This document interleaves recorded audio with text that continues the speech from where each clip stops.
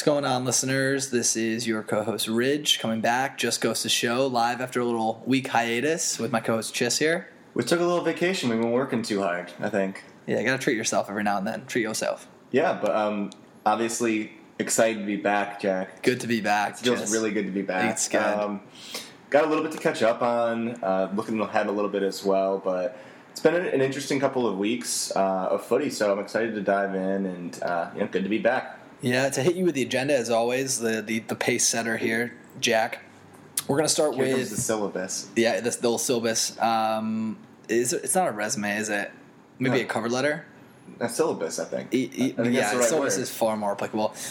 So we're gonna catch up on the trip that I just had over to the UK. Some of the games I went to, and then talk about those. Some interesting phenomena occurred. Phenomena. Occurred at the matches that I was at. Chris also popped over to New York City, so love a little take on that, the Windy City. And then we're going to talk a little bit about Maurizio Sarri's drama at Chelsea, kind of just the infrastructure of Chelsea, looking at Kenny Salvage's job, his fault players, talking about some of the links there as well. Then also bring back Emiliano Sala, not literally bring him back. That's too soon, probably.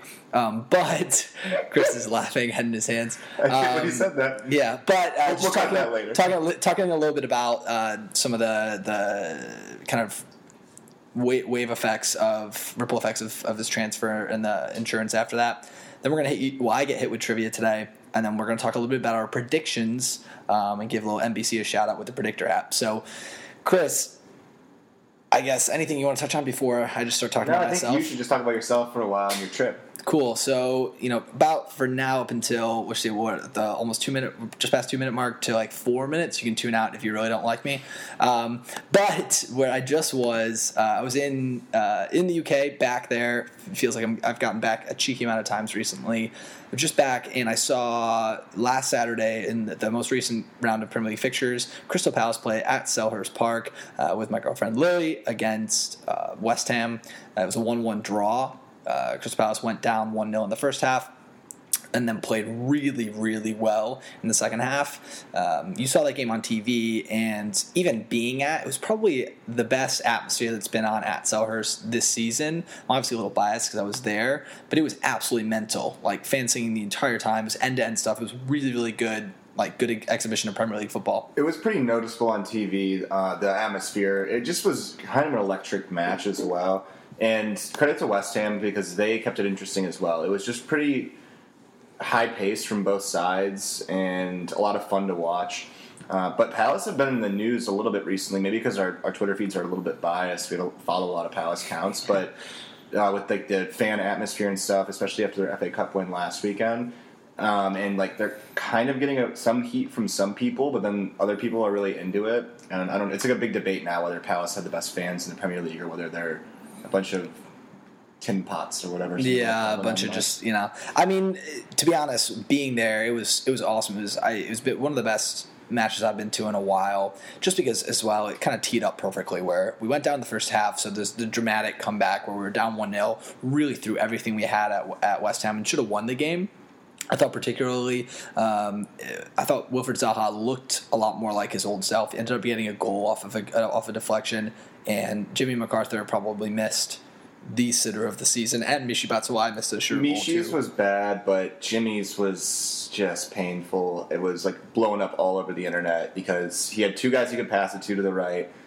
He could have easily scored it himself, and then he tried to go a little near post chip almost thing and missed the net wide. It was really bad. Yeah. As bad as it gets. Firsthand as well, the Palace fans, the ultras down there in the corner. So for those who are listening, the season tickets that the Ridgeways have, that my dad has, are about, I think they're 11 rows up. I'm going off memory here. I was going to guess 12. Yeah, my dad will be disappointed if I get the row wrong. But 11 rows up right behind where if you watch Crystal Palace on TV, right behind where the Ultras sit. So there's a guy at the front, obviously, who's facing the stands the entire game, doesn't watch any of the game, and just decides what chants to sing. There were a couple new chants out that I hadn't heard before. They had the one that was like, South London, South London, which I hadn't heard before, which I didn't really like. The way you're singing it, I don't like it very much. I don't remember hearing that one. I don't have a Croydon accent, but I don't know if it sounds better with the accent. That one's kind of a little bland. But But the singing was great, and the Palace fans were really, really loud, and you felt like they kind of pulled the ball into the net in the second half, like they were destined to score. The Palace the Palace attack was coming towards the end that we were at, so you kind of felt like it was inevitable that we were going to get an equalizer. They just could have gone on 1-3-1. But well, actually, I have one last thing about that was kind of interesting, then we'll move on. But remember at the beginning of the season when they weren't going to give those seats to the Homesdale Fanatics, and they didn't for a while? And do you think... So for those who don't know, the Ultras, they're called the Homesdale Fanatics. Palace, before the season, like as season ticket holders, basically gave up their seats to higher bidders. So for the first couple of months of the season, the atmosphere was significantly worse. That's not exactly what happened. Yeah, I didn't want to get too involved, but you can tell the right more detail just for the record. The Palace, the Homesdale Fanatics wanted to move behind the goal for better seating.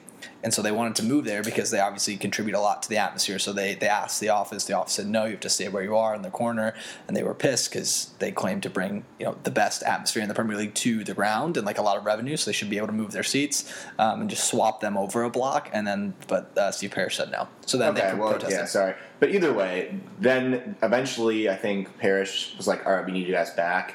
After a couple of months, basically, they came to an agreement to get their old spot back. And I think Palace had been a lot better at home since that happened. A ton better. They weren't scoring at all. Yeah, no, they started the season off in really poor form, and it was strange. So, I mean, to say the fans, I don't know. It makes a difference, I think. Yeah, I mean, growing up as a kid, I never thought that home field advantage was a big deal. But when you're at the ground and you're there and you're feeling the emotion and intensity of it, you feel like those kind of quick referee decisions kind of go for you as opposed to against you. What Luka Milivojevic could have easily been sent off in the game, but I thought moving on from Palace, really impressive display, a game that they should have won. It kind of follows the typical thing we've seen from Palace this season where they played really well, leave some points on the table, but they also advanced in the Cup this weekend. So we're satisfied with Palace. Chris and I are feeling really good about that. We were saying the other day we feel really good about the way they're playing right now. So full credit, good time to be a Palace fan.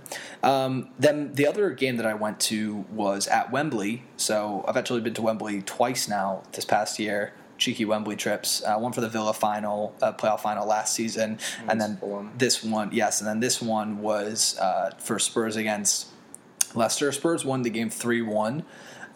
And Son had the third goal. The first was from Davinson Sanchez, and the second was Christian Eriksen from a good shot outside the box. And then two things that were interesting happened in that game. One, Leicester went down 2-0 and then scored relatively quickly to go back to 2-1. And then Jamie Vardy was subbed on, and with his first kick as a substitution, so he was subbed on and hadn't touched the ball yet, and he took a penalty, and it was saved by Hugo Lloris. So with his first kick on the field, took a penalty and was saved. Always an interesting move. You feel like someone's not really up to speed on the game, and they have a lot of time to think about the fact that they're going to take a penalty when they run on, and then he missed it, so that didn't look great. But it was an interesting dynamic. Like, you're not in kind of the run of the game, and then you take a penalty. It's interesting. It is interesting. I think it's something that when your penalty taker is Jamie Vardy, you feel pretty good about still, because he's normally pretty good from the spot. He's experienced. He doesn't really seem like a guy that gets nerves. Yeah, he's kind of a psychopath. He's really a psychopath. He probably drank 12 Red Bulls before he got on the pitch. Yeah, he probably didn't even think. Or if there's a way to inject Red Bull into your veins, Jamie Vardy does. Wasn't there a story about him drinking 4 Red Bulls a day? He butt chugged one time. He is wild, but I don't know. I mean, I think that it is interesting. Coming off your cold. He probably ran a couple of sprints up the sideline and then go out and take a penalty against Spurs away at Wembley. But I think I'd probably do it again if I were them. Yeah, and then that goal, had he scored there, you think, Leicester equalized 2-2. The second half was all Leicester, but instead they don't, and then Son kind of nicks a goal at the death and scores 3-1, which pivots me into the probably one of the craziest things I've ever seen in a football match. I've been to quite a few matches in my lifetime now. Season ticket holder with Villa, Palace. I've been, back. Like I said, I've been back a few times this year alone. We get it. You go to a lot of games. Yeah, games are tight. We get it. And find a new slant. With these games, obviously people get there before the games start and watch the warm ups. Right, some people do that. But not all of them. A lot of them are in the pubs. Right, you tend to get a pint. You tend to get a pint in the concourse. Talk a little, maybe get your bets in, bet on first score, bet on the fixture. I tried to do that, but just cash only in Wembley. Absolute nightmare. Who has cash these days? But when I went, me and my girlfriend went down there to check out the seats, and we got to we were in row 6, the same side as the benches, so the players kind of came out next to us, which is really cool. Brilliant seats. And around me were hundreds and hundreds of Sun jerseys. And I mean hundreds. We'll tweet a pic out later. Hundreds of Sun jerseys and the occasional South Korea jacket. And it was a ton of, I would assume, Korean Londoners, people from Korea or have roots in Korea or whatever, who live in London, who it was almost like a spiritual, it was like they were following a religious figure. And the attention he was getting, people were screaming his name, waving frantically. There was a woman 2 rows in front of me who had a Sun jersey. She was wearing one and then was holding one the all game. And every time Sun got the ball, she would stand up, wave it like it was a flag, and go, Sun, Sun. And then whenever he got really close, she would wave at him with her hand and then blow kisses to him and say, Sunny, Sunny, Sunny. She was with her boyfriend too. God bless that guy. But I've never seen. It's tough. I guess I gotta send the picture out. It's tough to articulate how much of a ridiculous cult-like following Heung-min Son had at this football match. Jack has a video of it, so I can tell everyone he's not just talking out of his ass. The thing about it is, it's not like he was in a packed stadium with this video where every seat's filled and you see hundreds and hundreds of South Korean people with these Sun kits on. It was the stadium was maybe 10% filled. First 8 rows. 90% of the people in the stadium were wearing Sun kits and looked like they were of South Korean origin. And it really was crazy. They're all just taking pictures of him running up and down the pitch. And he's just warming up. It was just warming up. And it makes me wonder if maybe you were in a part of the stadium where there were more Sun fans, or if that's what it was like for the entire Well, we were in crowd. The sun. Huh? But I'm bumped. Bad joke. Got him. But it is interesting. And so we were talking about this a little bit before, but you were saying that maybe, I think people consider Sun to be potentially the best South Korean athlete ever. Yeah, of all time. Which is crazy. So, if you live in London, you have to probably be at every one of those games. Yeah, I just think, and obviously, I was actually staying in Chinatown. Me and my girlfriend had an Airbnb in Chinatown, which obviously, China and Korea are very different countries, of course, but I saw a few matches or a few jerseys heading back to where we were staying after the match, and it was unlike just anything I've ever seen before. I think, and it makes me wonder. I know obviously some of the Korean athletes and some athletes from Asian countries, from Japan. You and I were just talking about the Chinese player in the French league. I know they tend to get pretty big followings because there aren't that many of them over there, and people are a lot of eager sports fans. It's it makes me think of a little bit like when Yao Ming was in the NBA. Yeah, and a lot like that. That's kind of what blew up basketball in China. But he was just insane. And it's just kind of this figure that enters a sport that it's probably what Salah's like for Egypt too. Absolutely, and honestly, it's gonna be a lot like for American Brits or Americans when Pulisic is over, and if Pulisic has a splash and turns out imagine if Pulisic goes on to have that kind of career Son has.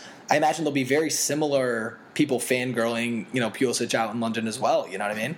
Probably, yeah. I don't know if it'll be exactly the same or not, just because I think American sport interests are a little bit more divided, whereas I don't know. Biased opinion, but perhaps. Yeah, and obviously this is all biased opinion, but I don't know. It's still really interesting, and the video was wild, so it's really cool to see. But any other takeaways from Wembley? Do you want to talk at all about the stadium, or do we just Wembley? Because you shouldn't have been at Wembley. Well, it's funny. The last thing I'll touch on is I went to. So I was obviously Spurs have supposed to have the new stadium open for a while now, and they keep pushing back the open date. So I was kind of hoping it was going to be in the new stadium, and then I found out it wasn't, and it probably won't be open until next season. And then we went over to the London Stadium where West Ham play to go pick up some gear for Joe Clifford. Shout out Joe. And when I went to London Stadium is where West Ham permanently play out of now. And they've kind of transformed it into a West Ham stadium, and it had a lot more of a homey feel. Just walking around the outside of the stadium in the concourse, things are actually decorated in the West Ham colors and things like that. And I was kind of trying to compare it to Wembley the entire time. It's not right. The whole top level of Wembley's empty for Spurs games. There's actually the whole top of it. It's kind of it just feels weird, and it was really quiet. Comparative to it's just a completely different experience. If you're a neutral and you're going to go to a couple games, like I had a friend at work today ask me, hey, I'm going to London in a couple weeks. Should I go to Fulham at home against Liverpool or Spurs at home against somebody? I've looked at tickets for either one. I said, no brainer, go to Fulham, go to Craven Cottage. And I thought it feels silly saying that, but it's just a more authentic experience, and I hope that Spurs are able to get some of that back when they get to the new stadium. Yeah, and the new ground looks pretty amazing from some of the videos. We'll find out. But we got to move on a little bit. We're taking a long time. So I was in New York last weekend as well. I'm just going to touch on this for a second. But I went to the Football Factory with a few of our buddies who are all Palace fans. We watched some FA Cup matches, saw Palace beat Doncaster 2-0, and Swansea won their match against, I think it was Brentford, 4-1. So that's really cool. Whether you're listening from like New York or Detroit or Chicago or wherever, you should try to find a soccer pub to go to. Yeah, it's a really fun experience. I think the Football Factory in New York is kind of like, for me, the mecca of American bars when it comes to football. I think it probably is. Yeah. So there you go, Football Factory. A little plug for you. Hopefully, they have like flags and scarves everywhere. The owner is awesome. It's they like divide up different sections of the bar depending on what matches are on, like flags and stuff. So you're like with your own supporters. It's really fun time. Yeah, good place. Anyway, so we're going to move on a little bit to what's going on with Chelsea right now. They're a bit of a mess. Maurizio Sarri's been on the hot seat for at least a month now, probably a little bit longer than that. And they just lost again in the FA Cup to United. It seems like he's kind of lost the locker room. He had we talked about it at one point, but had that press conference where he had the translator and basically called out the players for not being motivated, and it's really going downhill and getting a little bit messy. Yeah, I didn't really want to talk about Chelsea, but we don't talk about it long, but it's a big story right now. Yeah, I don't have a thing for Chelsea. Chris put him in the syllabus, of course. That's because I made the whole thing. If you want to talk about what you want to talk about, then you got to contribute a little bit more to the planning of it, because otherwise this is going to be all things that I'm interested in. Professor Chiss over here with the syllabus about Chelsea. This is Chelsea 101. No, I think it obviously is a huge topic right now, Maurizio Sarri, and I foretold a few weeks ago that I thought Sarri was going to lose his job because I think it was such a ridiculously bold move, and I think any manager, anyone who, anyone who's ever been part of a team in anything, if you think about the dynamic of the unit that they have at Chelsea right now, it's got to be absolutely miserable, right? You have a manager who brutally and blatantly called you out. He continues to play the same lineup every single week. They're not getting the job done. There's no squad rotation. He's extremely stubborn to play his system. He won't play any new players or bring new players into the squad. I was hoping that when they played in the Cup this past weekend against Manchester United, that they were going to bring in Ruben Loftus-Cheek, maybe play Olivier Giroud.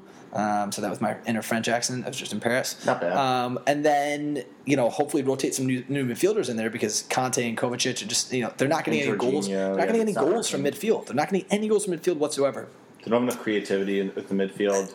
He's very, very stubborn.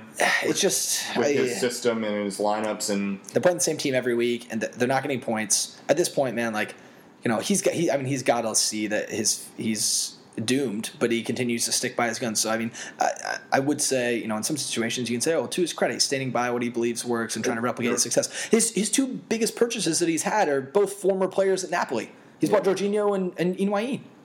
Yeah, and Jorginho hasn't really been great. I think he's been a little bit of a scapegoat because he's kind of Sarri's guy, but he hasn't been great. Higuain, he didn't buy him from Napoli, but he did manage him at Napoli, and it's just, it kind of reminds me of the Mourinho thing because it's just the stubbornness about it all and kind of refusing to back down, and he wants to be like the big presence in it when it's clearly not working. The players aren't behind him anymore. But it's just it's typical Chelsea. This is what they do. They just alienate managers and players whenever things go a little bit rough, and you basically have a few months to take over and really make an impact, and if you have a run of 6 bad games, it could be done. Yeah, well, what'll be really interesting is inevitably Frank Lampard is going to end up with the job at Chelsea. Inevitably Lampard's going to end up back at Chelsea as the manager because he's a club legend and he's doing all right at Derby in the Championship right now. Doing pretty well. Inevitably he ends up back at Chelsea. What happens when club legend Frank Lampard loses 4 straight games? Right? Do they then do the same thing? Do they alienate arguably the biggest legendary player of all time and say, in Chelsea's history, the most decorated player they've ever had, and say, you know what, mate, you've lost a few in a row now. I've just Abramovich tell him to walk just like everybody else. Because you have to feel that someone needs to. Heck, he didn't do it with Mourinho. Conte won him a title, and then there's no loyalty there. It just seems like someone with has to have such a big resume or muscle behind them of historical success to be able to actually earn enough of a length on the rope from Abramovich, a length on the leash. Or you just be really good and not ever have the leash have to be tugged. Yeah, I mean, but realistically, no one can ever be. No season. I mean, look at the way Liverpool are playing right now. Look at Man City. Everyone inevitable. It's sport, right? It's. Yeah, but I mean, if Chelsea are can't win every game, if Chelsea are 5-0. top 2 in the table right now, and yeah, they might go through a stretch. Like Liverpool and City, Guardiola and Klopp aren't on the hot seat or even a little bit right now. I mean, look at Arsene Wenger struggled for how many years at the end of his career. Like, obviously that's a different situation, but I'm just saying that I think if you're Chelsea, like, what's their worst case scenario? Maybe finish 5th or 6th for a season. Is it really that big of a deal to give a guy another year? I think with Sarri, he kind of dug his own grave here because you're right, he's been really stubborn. He caused a chasm with the players, but it's like, man, I don't know. Question for you then: do you think it's his fault, or do you think it's the players, the situation he's in? I think it's mostly his fault. Okay. I think that for a while it was probably a combination, but I think the last few weeks here in these results, he's got to take the responsibility for them because at the end of the day, I mean, it's his job to motivate the players and to keep them organized and, if things aren't going right, make necessary changes. Like, the players are probably not going out there and giving it 100% effort match to match because of the situation, but it's kind of his job to maintain all that.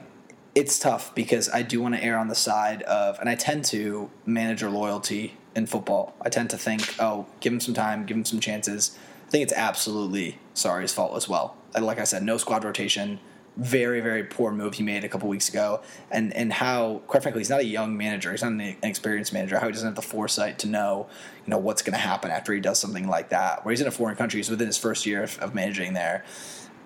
It's incredibly naive, I think foolish, I might even say stupid. And the lack of squad rotation after that, I think, indicates how non-confident he is behind what he did. I think he's laying awake at night thinking, oh my God, what did I do?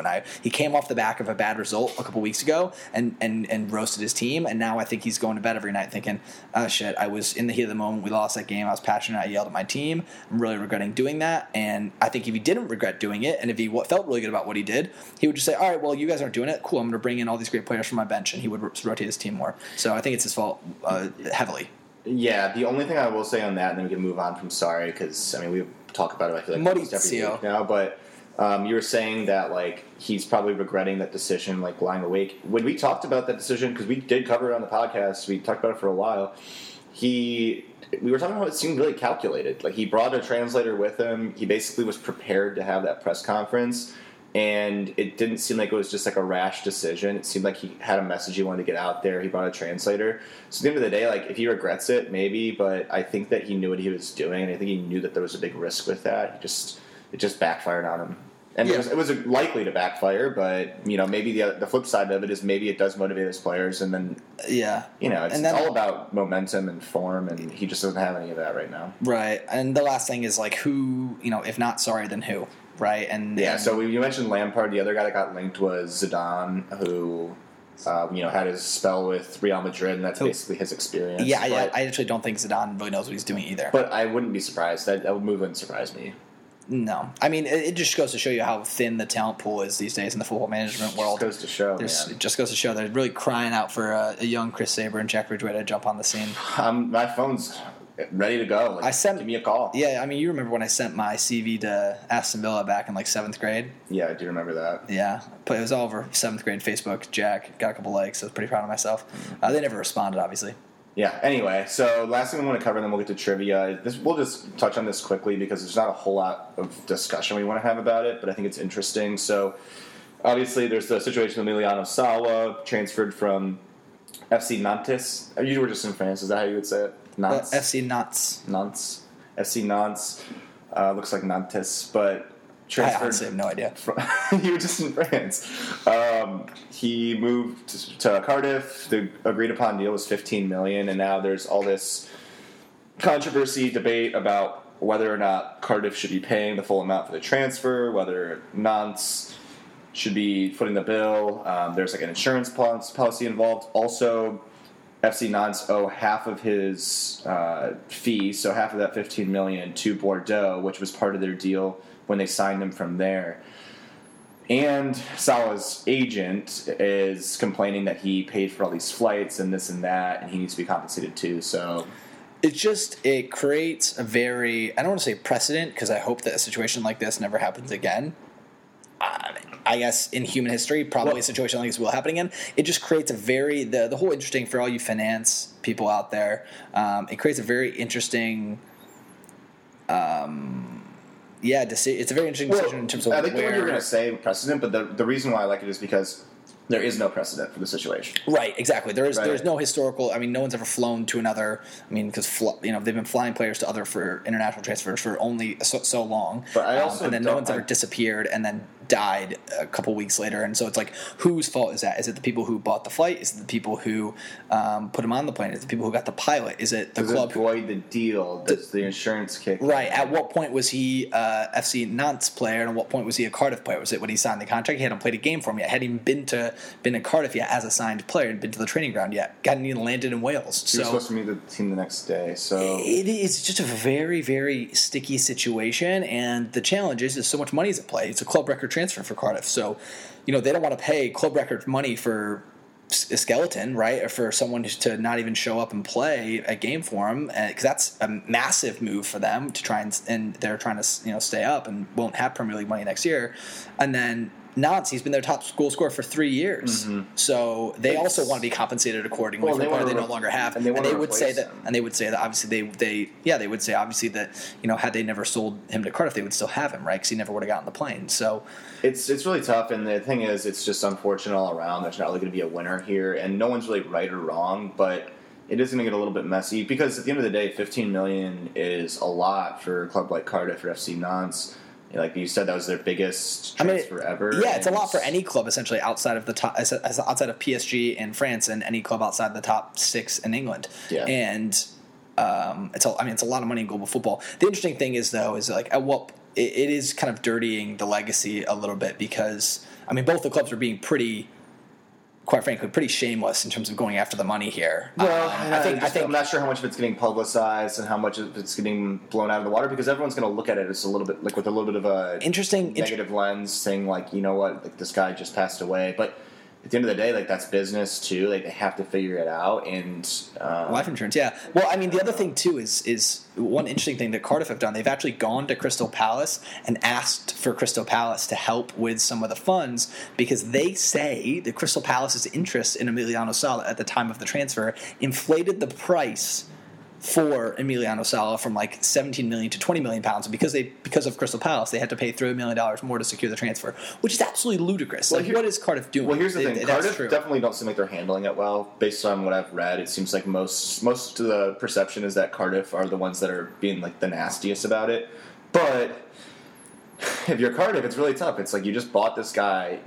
How can you say that they should have to spend £15 million unless like the flight or the accident was blatantly their fault? It's their club record transfer. Like it's like buying your dream house and then you drive to go move in. It's just burned down by the time you get there. I guess our point is that there's really no right way to look at this, but it's just really interesting. Someone's going to look bad. Nothing like this has ever happened, so it's kind of crazy to think about and to figure out. And so basically, the last thing is Nantes said they're going to take the situation to FIFA if Cardiff don't pay their first installment by Wednesday, so tomorrow. So like FIFA might have to get involved, and they're gonna have to figure out something. Yeah, well, on this one, I definitely want some opinions from people, because I feel you can fall anywhere on the spectrum here. So tweet us your thoughts and reactions to the Emiliano Sala and kind of who is liable or who do you think should be liable, because I'm curious and there's no precedent, so no one's right or wrong. Maybe we'll put out a poll or something, but Twitter poll. We don't want to monetize the situation, publicize it too much here. But all right, cool. Let's get into our trivia here. So I'm gonna be hitting Jack with the trivia this week. I have something that I think is pretty good. I'm pretty excited about it. It's something that you personally should know a lot about, which is why I think it'll go well. I think you'd probably be able to beat most of the listeners on this. It's kind of an area of your expertise. There's 10 guesses. I do not think it would be impossible for you to get all 10. I think it's going to be it's around the nationality of players, isn't it? It's my expertise. Yeah, it's related to nationality of players, but it's not guessing nationality of players. So there's 10 options here. I think it's fair to give you 60 seconds. Again, I doubt you get all 10, but I think it's doable, so play along at home. And we're going to do 60 seconds on the clock. I need you to name the current 2018-2019 top English Premier League scorers. So these are the top 10 goal scorers of English nationality in the Premier League so far this year. All of them have at least 5 goals. And they're English born. Every single one is English. That they like as eligible like for the English national team. so. Not Wilfred Zaha wouldn't be one, for example. Wilfred Zaha, I don't think he has 5 goals, but He he would. does have. He just got his 5th.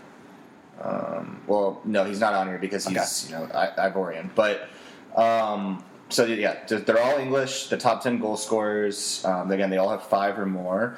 And I'm going to give you 60 seconds. 3, 2, 1. All right, Harry Kane. Yes. Jamie Vardy. Yes. Raheem Sterling. Yes. Hot start. Yep. And now I'm trying to think of everybody here. Marcus Rashford. Yep. Jesse Lingard. No. No, sorry. Wow, I just almost went Pogba. That's really dumb. And You got 35 seconds. 6 left. All right. James Madison. Yes. Good guess. Halfway there.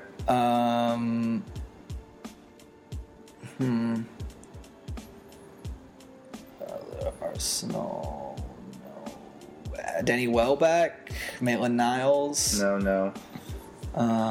Wide players. Mark Albrighton. No. Ooh, you missed some good ones. 5 seconds. Danny Ings. Yes. 4, 3, 2, 1. Time. Troy Austin. No. You got 6. Damn, I'm disappointed with that. 6 isn't bad, but the ones that you missed, I think you're going to be pretty upset about. Yeah, I'm going to be really upset. The 4 that you missed were all really good. So here's what you got. You got Harry Kane, who was first with 14 goals. Mm-hmm. Raheem Sterling second with 12. You got Marcus Rashford, who was 5th with 9. Jimmy Vardy in 6th with 8 goals. So I got the front 6. No. Front 5? No. I'll tell you in a second. Danny Ings in 7th with 7 goals, and then James Madison in a tie for 8th with 5. So there's 2 guys that you missed that have 10 goals. Those were the 3rd and 4th. Do you think you can get either of them? They're both center forwards. What the heck? They're not from big clubs. Trying to think middle or bottom of the table. Andy Carroll has no goals. They're not guys that get on caps. No. Callum Wilson. Yes. And God, that's really dumb. How did I not get Callum Wilson? That one was. I thought it was a gimme, but God, that's so dumb. I can't believe you got Danny Ings and not Callum Wilson. God, that's so dumb. That makes me so angry. It's all right. So then, one more with 10. This one you should have gotten even easier, probably. Glenn Murray. Yep. God damn. Okay, and then the last 2, one of them had, or actually they both had 5 goals. So they were tied with James Madison. They're not strikers though, are One they? of them is. One of them's a striker that you hate. I hate the striker. I do too. We all hate him. We know his cousin. Oh, Troy Deeney. Troy Deeney has 5 Shout goals. out Niall and George Deeney. Yeah, good clue. Niall, if you're listening, shout out your cousin George. And then the last one is midfielder. Attacking midfielder from a big club. This one should be easy. I said Lingard, obviously. No one. Dele Alli. Yeah. So, I mean, all 4 of those you could have gotten. That's why I thought, this is pretty attainable. And then after that, it gets pretty tough. There's 5 guys tied for 11. Shout out Andres Townsend. That's where Lingard was. But that was the only other guy you guessed that looks like he has a goal. Sorry, Glenn Murray and... sorry, Glenn Murray, whatever. He plays for Brighton now. Yeah. I can't believe you didn't get Wilson. Yeah, it's dumb. Dele only because he's such a good English player. But yeah, he's been out of the team for a while. Again, players who are kind of out of recent spotlight. They don't. None of them have goals lately, so they weren't on my mind. But true. Not bad. You got 6. Not your best, but anyway, we'll move on. So the last thing we're going to do. This is something we've been talking about doing for a while. Obviously, like Americans, the easiest way to watch the Premier League is on NBC Sports. They do a thing every week called the Predictor app, and they give you 5 matches coming up. You have to guess the exact score and result of the matches. If you get all 5 of them perfectly correct, there's a jackpot of $50,000. Dab. And then if no one gets all of them, I think they've split like $5,000 between the top whatever people. Yeah, they split up the money, which is cool because I don't think anyone's gotten the $50K yet. No, they will like tweet out when there's like one match left. Like there might be still 12 people available or something. It's really, really hard to get the scores exact. We thought it'd be really fun to actually highlight a couple of games that are coming up and then maybe get some people to play along at home. So what we're going to do is we're going to tweet out our predictions and try to get some people to play along with us and see who can win just within our group as well. Yeah, I mean the app's like a really simple thing to do because it takes like 10 seconds. You can put notifications on. You'll get a notification before. Right. I won 53 cents a couple weeks ago, so real money from no investment. So that is literally the definition of free money. It's ridiculous. Haven't tried to. You probably had to hook up like a PayPal account. No, I haven't tried to withdraw it yet, but I'm sure that's where the tax man gets me. I think they're just going to mail you a couple of quarters. I'm just going to keep it there and see. It's like Venmo money until you withdraw or deposit. It's not real. So. It's free money, yeah. Anyway, so hopefully someone can win more than 53 cents like Jack, but still pretty fun. So we're going to just like kind of quick hit these 5 matches, maybe highlight a little bit what we expect from the match and our scores. So I'll go first here. The first match on the Predictor app is Bournemouth home to Wolves. I'm going 2-2. I think Wolves have been playing well, very well actually. They're up into 7th in the table. Bournemouth are at home. They've been a little bit shaky as of late after a really solid start, but I think this one's going to be some goals. Wolves have been scoring a lot. They haven't been really, really good defensively, and I think Bournemouth's home edge will get them on the score sheet. So I'm going 2-2. Yeah, I'm going to go 2-0 to Wolves. I think Wolves are going to win 2-0. I think Wolves. I'm on the Wolves train. I'm fully on it. They're really good right now. You love Raul Jimenez. I do like Raul Jimenez a lot. I just like the way they play. I think they get the ball really, really wide. I think Matt Doherty's probably going to be in the team of the season, the right back from Wolves. He's brilliant. And I think that Bournemouth really struggle with. I think Wolves do really well when people try and play free-flowing games. Like you look at some of the games they win. Wolves only really struggle against people who don't really try to play. People who like sit behind the ball, they struggle. Can't break down. No, yeah, like they struggled against Palace. They struggled against some of the bottom teams like Cardiff. Really well. But yes, their movement's really strong. So if people try to play against them, they actually are able to kind of soak up the pressure and hit people on the counter really well. So I reckon they'll win 2-0. Okay, you can go first in the next one. And then with Huddersfield and Newcastle, this is not one for the neutrals. So relegation scrap. This is somewhere where if NBC, you got to buy the NBC Gold app to like watch games that aren't on TV. This is someone where just by having the rights to this game, I think the NBC will generate a total of $0. I don't think anyone will buy NBC Gold to watch this fixture. Wait. Before you get your prediction, it's funny you say that. I'm going to double check this so I'm not wrong, but I'm pretty certain that this game is on NBC Sports and the Bournemouth game is on NBC. This is the one that's like nationally televised? I'm double checking right now, but I'm pretty sure. Someone's got to lose their job at NBC because of that. Someone's got to be fired. Some intern has got to... someone's got to be fired or get coffee for that. So it's Newcastle and Huddersfield on NBC Sports. That's 9. Shocking. That's the televised. That's shocking. That's it's relegation scrap. They're in like 17th and 20th. So I go 0-0, 0-0, and you can kind of stream cricket while you're on that one because this is going to be equally entertaining. Yeah, I think Newcastle are certainly a better side. Huddersfield have 11 points. I don't know if they'll get another point all season. So I'm going Newcastle 1-0. I think it's going to be pretty ugly. I would make sure you get gold before this game or get someone's login because this is not going to be the fun one to watch of the 9 a.m. Central ones. But, yeah, I'm going 1-0 Newcastle. Again, I don't want to talk about that one that much. Yeah. So which goes brings us to Leicester, Crystal Palace. Palace away at Leicester, the King Power. Chris, who you got? I'm going 2-1 Palace, homer pick. But they're playing well right now. They just came off a 2-0 win in the FA Cup. They looked really good against West Ham, 1-1. Their team is basically at full strength for the first time all season. So I feel pretty good about Palace. I think Leicester are they're doing okay. You just saw them recently against Spurs. They lost 3-1. Even away, I feel like Palace are going to bag a couple goals here, and I'll give Leicester one back, but 2-1 Palace. Yeah, Leicester, interesting. I actually think Leicester and Palace are like on the same level almost. I agree. Yeah, I think it's a really good matchup. They play very similar brands of football. I actually think they're both quite well drilled and well coached, and in terms of the way they line up, their rotation to move while they attack, and yeah, I reckon Palace will nick this 1-0 away. Both of them defend really well in terms of their shape. I mean, I know Leicester just got blown up for 3 goals against Spurs, but I reckon that Palace will defend it. It'll be kind of a cagey affair, and I think Palace will nick one away. Hopefully, Mishi or Benteke are able to nag a goal. Benteke, I don't know if he'll play. All right, next Mishi one starts actually. This is the game of the week. This is just the order they had it in. So we didn't save the best for last, I guess. But it's United at home against Liverpool. United are red hot right now. Yeah, they did lose to PSG. They did. Well, midweek last week. But in terms of domestic play, they're red hot. Good save. Pogba is lighting it up right now. He had a goal and assist in the FA Cup against Chelsea. He's been on fire. They've won in their last 5. They've won 4 and drawn 1. They got the home advantage against Liverpool. I think there's going to be a lot of goals in this one. Liverpool have been really good defensively this year, but I think that United will open up a little bit. And I'm going 3-2 United. I realize the difference is I have way more goals in all my matches than you, so I guess I'm a lot more fun. Yeah, I'm going to gritty. I don't know. There's something about when people come back from an FA Cup weekend that I tend to feel that some of the games are a little bit more conservative.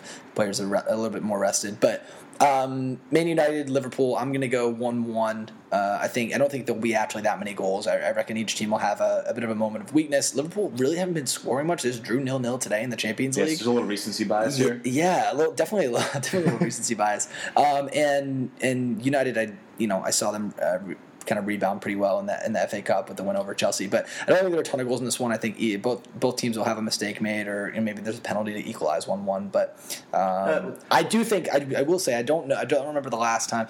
Man United and Liverpool. This game actually matters for the last probably.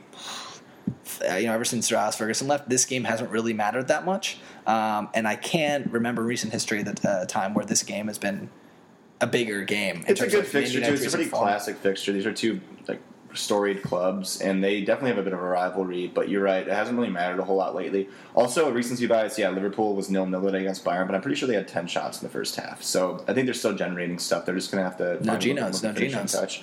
But no, I think this is a really good matchup. This is a must-see one. It's on Sunday, so with the way both these clubs are playing, I think it'll be a very interesting match and fun to watch. Mm-hmm. And then we got Arsenal-Southampton, the last one. This one's tough because obviously you guys know I'm Team Ralph Hasenhüttl. Yeah, you love Southampton. Love dropping his name. Yeah, they're a more sexy club to love than Chelsea. I don't know. Do you love Southampton more, or do I hate Arsenal more? Do you love Chelsea more, or do I love Southampton more? I don't love Chelsea anymore. They burned me. They did me dirty. That was my darling to start the year. It's funny. Actually, before we move on, I have to say this. I just realized we basically both picked a team in the top 6, which is dumb because they're the top 6, but that we thought we'd do well. Arsenal and Chelsea. You had Arsenal. I had Chelsea. They both have 15 wins, 5 draws, 6 losses, plus 16 goal differential. They're dead even right now. Literally the exact same team. So we don't know anything. February 19th, 2019. And firmly in 5th and 6th, not in the top 4. Yeah, this is like a wormhole opening up. I had to say something because that's just that's mind blowing. Wow. Yeah, that's crazy. They probably have the same amount of goals from the top scorers as well. Actually, probably not. Aubameyang's got a bucket, but anyway. Just cut that off. But I've got Arsenal winning this one against Southampton. Arsenal are at home. There's much of a home field advantage at the Emirates, but I do think they'll pull this one out 2-1. But I think Southampton will give them a game. Dig at the Arsenal supporters there. Yeah, it's miserable. You've been to the Emirates. It's just not a good place. It's dead quiet. Is this a library all day long? It's dead quiet. Well, I'm not giving them much of a home field advantage either. I'm going 2-2. I don't know why I'm picking so many goals. There's no way there's going to be this many you've got what? 4, 5, 9. 4 of my 5 games have 3 12, or more goals. 13. Yeah. So you got 17 goals in 5 games. Okay, but you also only have 3, 4, 5, 6, 7, 8. Yeah. It's just ugly. It's going to be a gritty weekend. If you win, it's going to be a disappointing weekend. No, come on. Palace will win 1-0 away. It'll be a brilliant weekend. Yeah, that'll be good. But I got 2-2 Arsenal, Southampton. I don't think either of these clubs are that good. Arsenal's obviously better, but I don't know. Yeah, I guess you got me on the Hasenhüttl train. Yeah, either way, if any of you guys steal our picks and then go on to win money, and I've just split my winnings with you on the NBC Predictor app, I'm gonna be pissed. I don't think anyone gives us that much credit. If it goes from 53 cents to 28, I'm gonna be. We just pissed. told them that Arsenal and Chelsea were our darlings, so they didn't listen to that episode, and that wasn't a good pick. So true. I don't think we need to worry about that too much. But what we're gonna do is we're gonna follow us on Twitter. It's @GoesToShowPod. Jack and I already tweeted out from our accounts too, probably, but we're going to screenshot our picks from the Predictor app. You guys do the same. We'll see if anyone can get really close here. If one of our followers is making a run through 3 or 4 matches, perfect. well, probably to throw a party or something. Yeah, get them out. Viewing Yeah, experience. spotlighted or something. Get them. We'll give them the control of that Twitter account for the day. Or Can something. you like stream someone watching a match on Twitch? Is that a thing? I don't know. Well, if you know how Twitch works that people well. like do Snapchat takeovers. You know, Oh we yeah, can give yeah. someone Ooh, we Snap- could have an Instagram takeover for the Just Go. We'd have to make an Instagram. Yeah, we don't account. have an Instagram. We could do that. We'll see. Someone's got to do it first, though, so you guys got to participate. Yeah. And it's the NBC Predictor app. We'll tweet it out, but really simple to download and takes 10 seconds to play, so might as well do it. Other than that, I don't think we have a whole lot else. Anything else in your mind? No, right look now? out for the Twitter pic from Sunmania. Aside from that, It's a video, isn't it? we got a video, we got both? pictures, Okay. we got both. Okay. Either way, absolutely mental. Might be my phone background just to remind me of the craziness in the world we live in. But send us your thoughts on Twitter, please do, and then we'll be back with you next week. And we know it's been a kind of a week hiatus, so subscribe or download via Spotify, Apple, however you. Yeah, we're not Taking going anywhere content. soon, so we should be back to our regular Monday schedule. Let's go. Hopefully coming forward. But yeah, we appreciate everyone listening. Excited for the matches this weekend. Please hit us up on Twitter. Get some more engagement here. Give us your thoughts. We'll get some stuff coming out you that way too. But yeah, just goes to show. Everybody's human. Let's go. Thanks. Thanks, guys.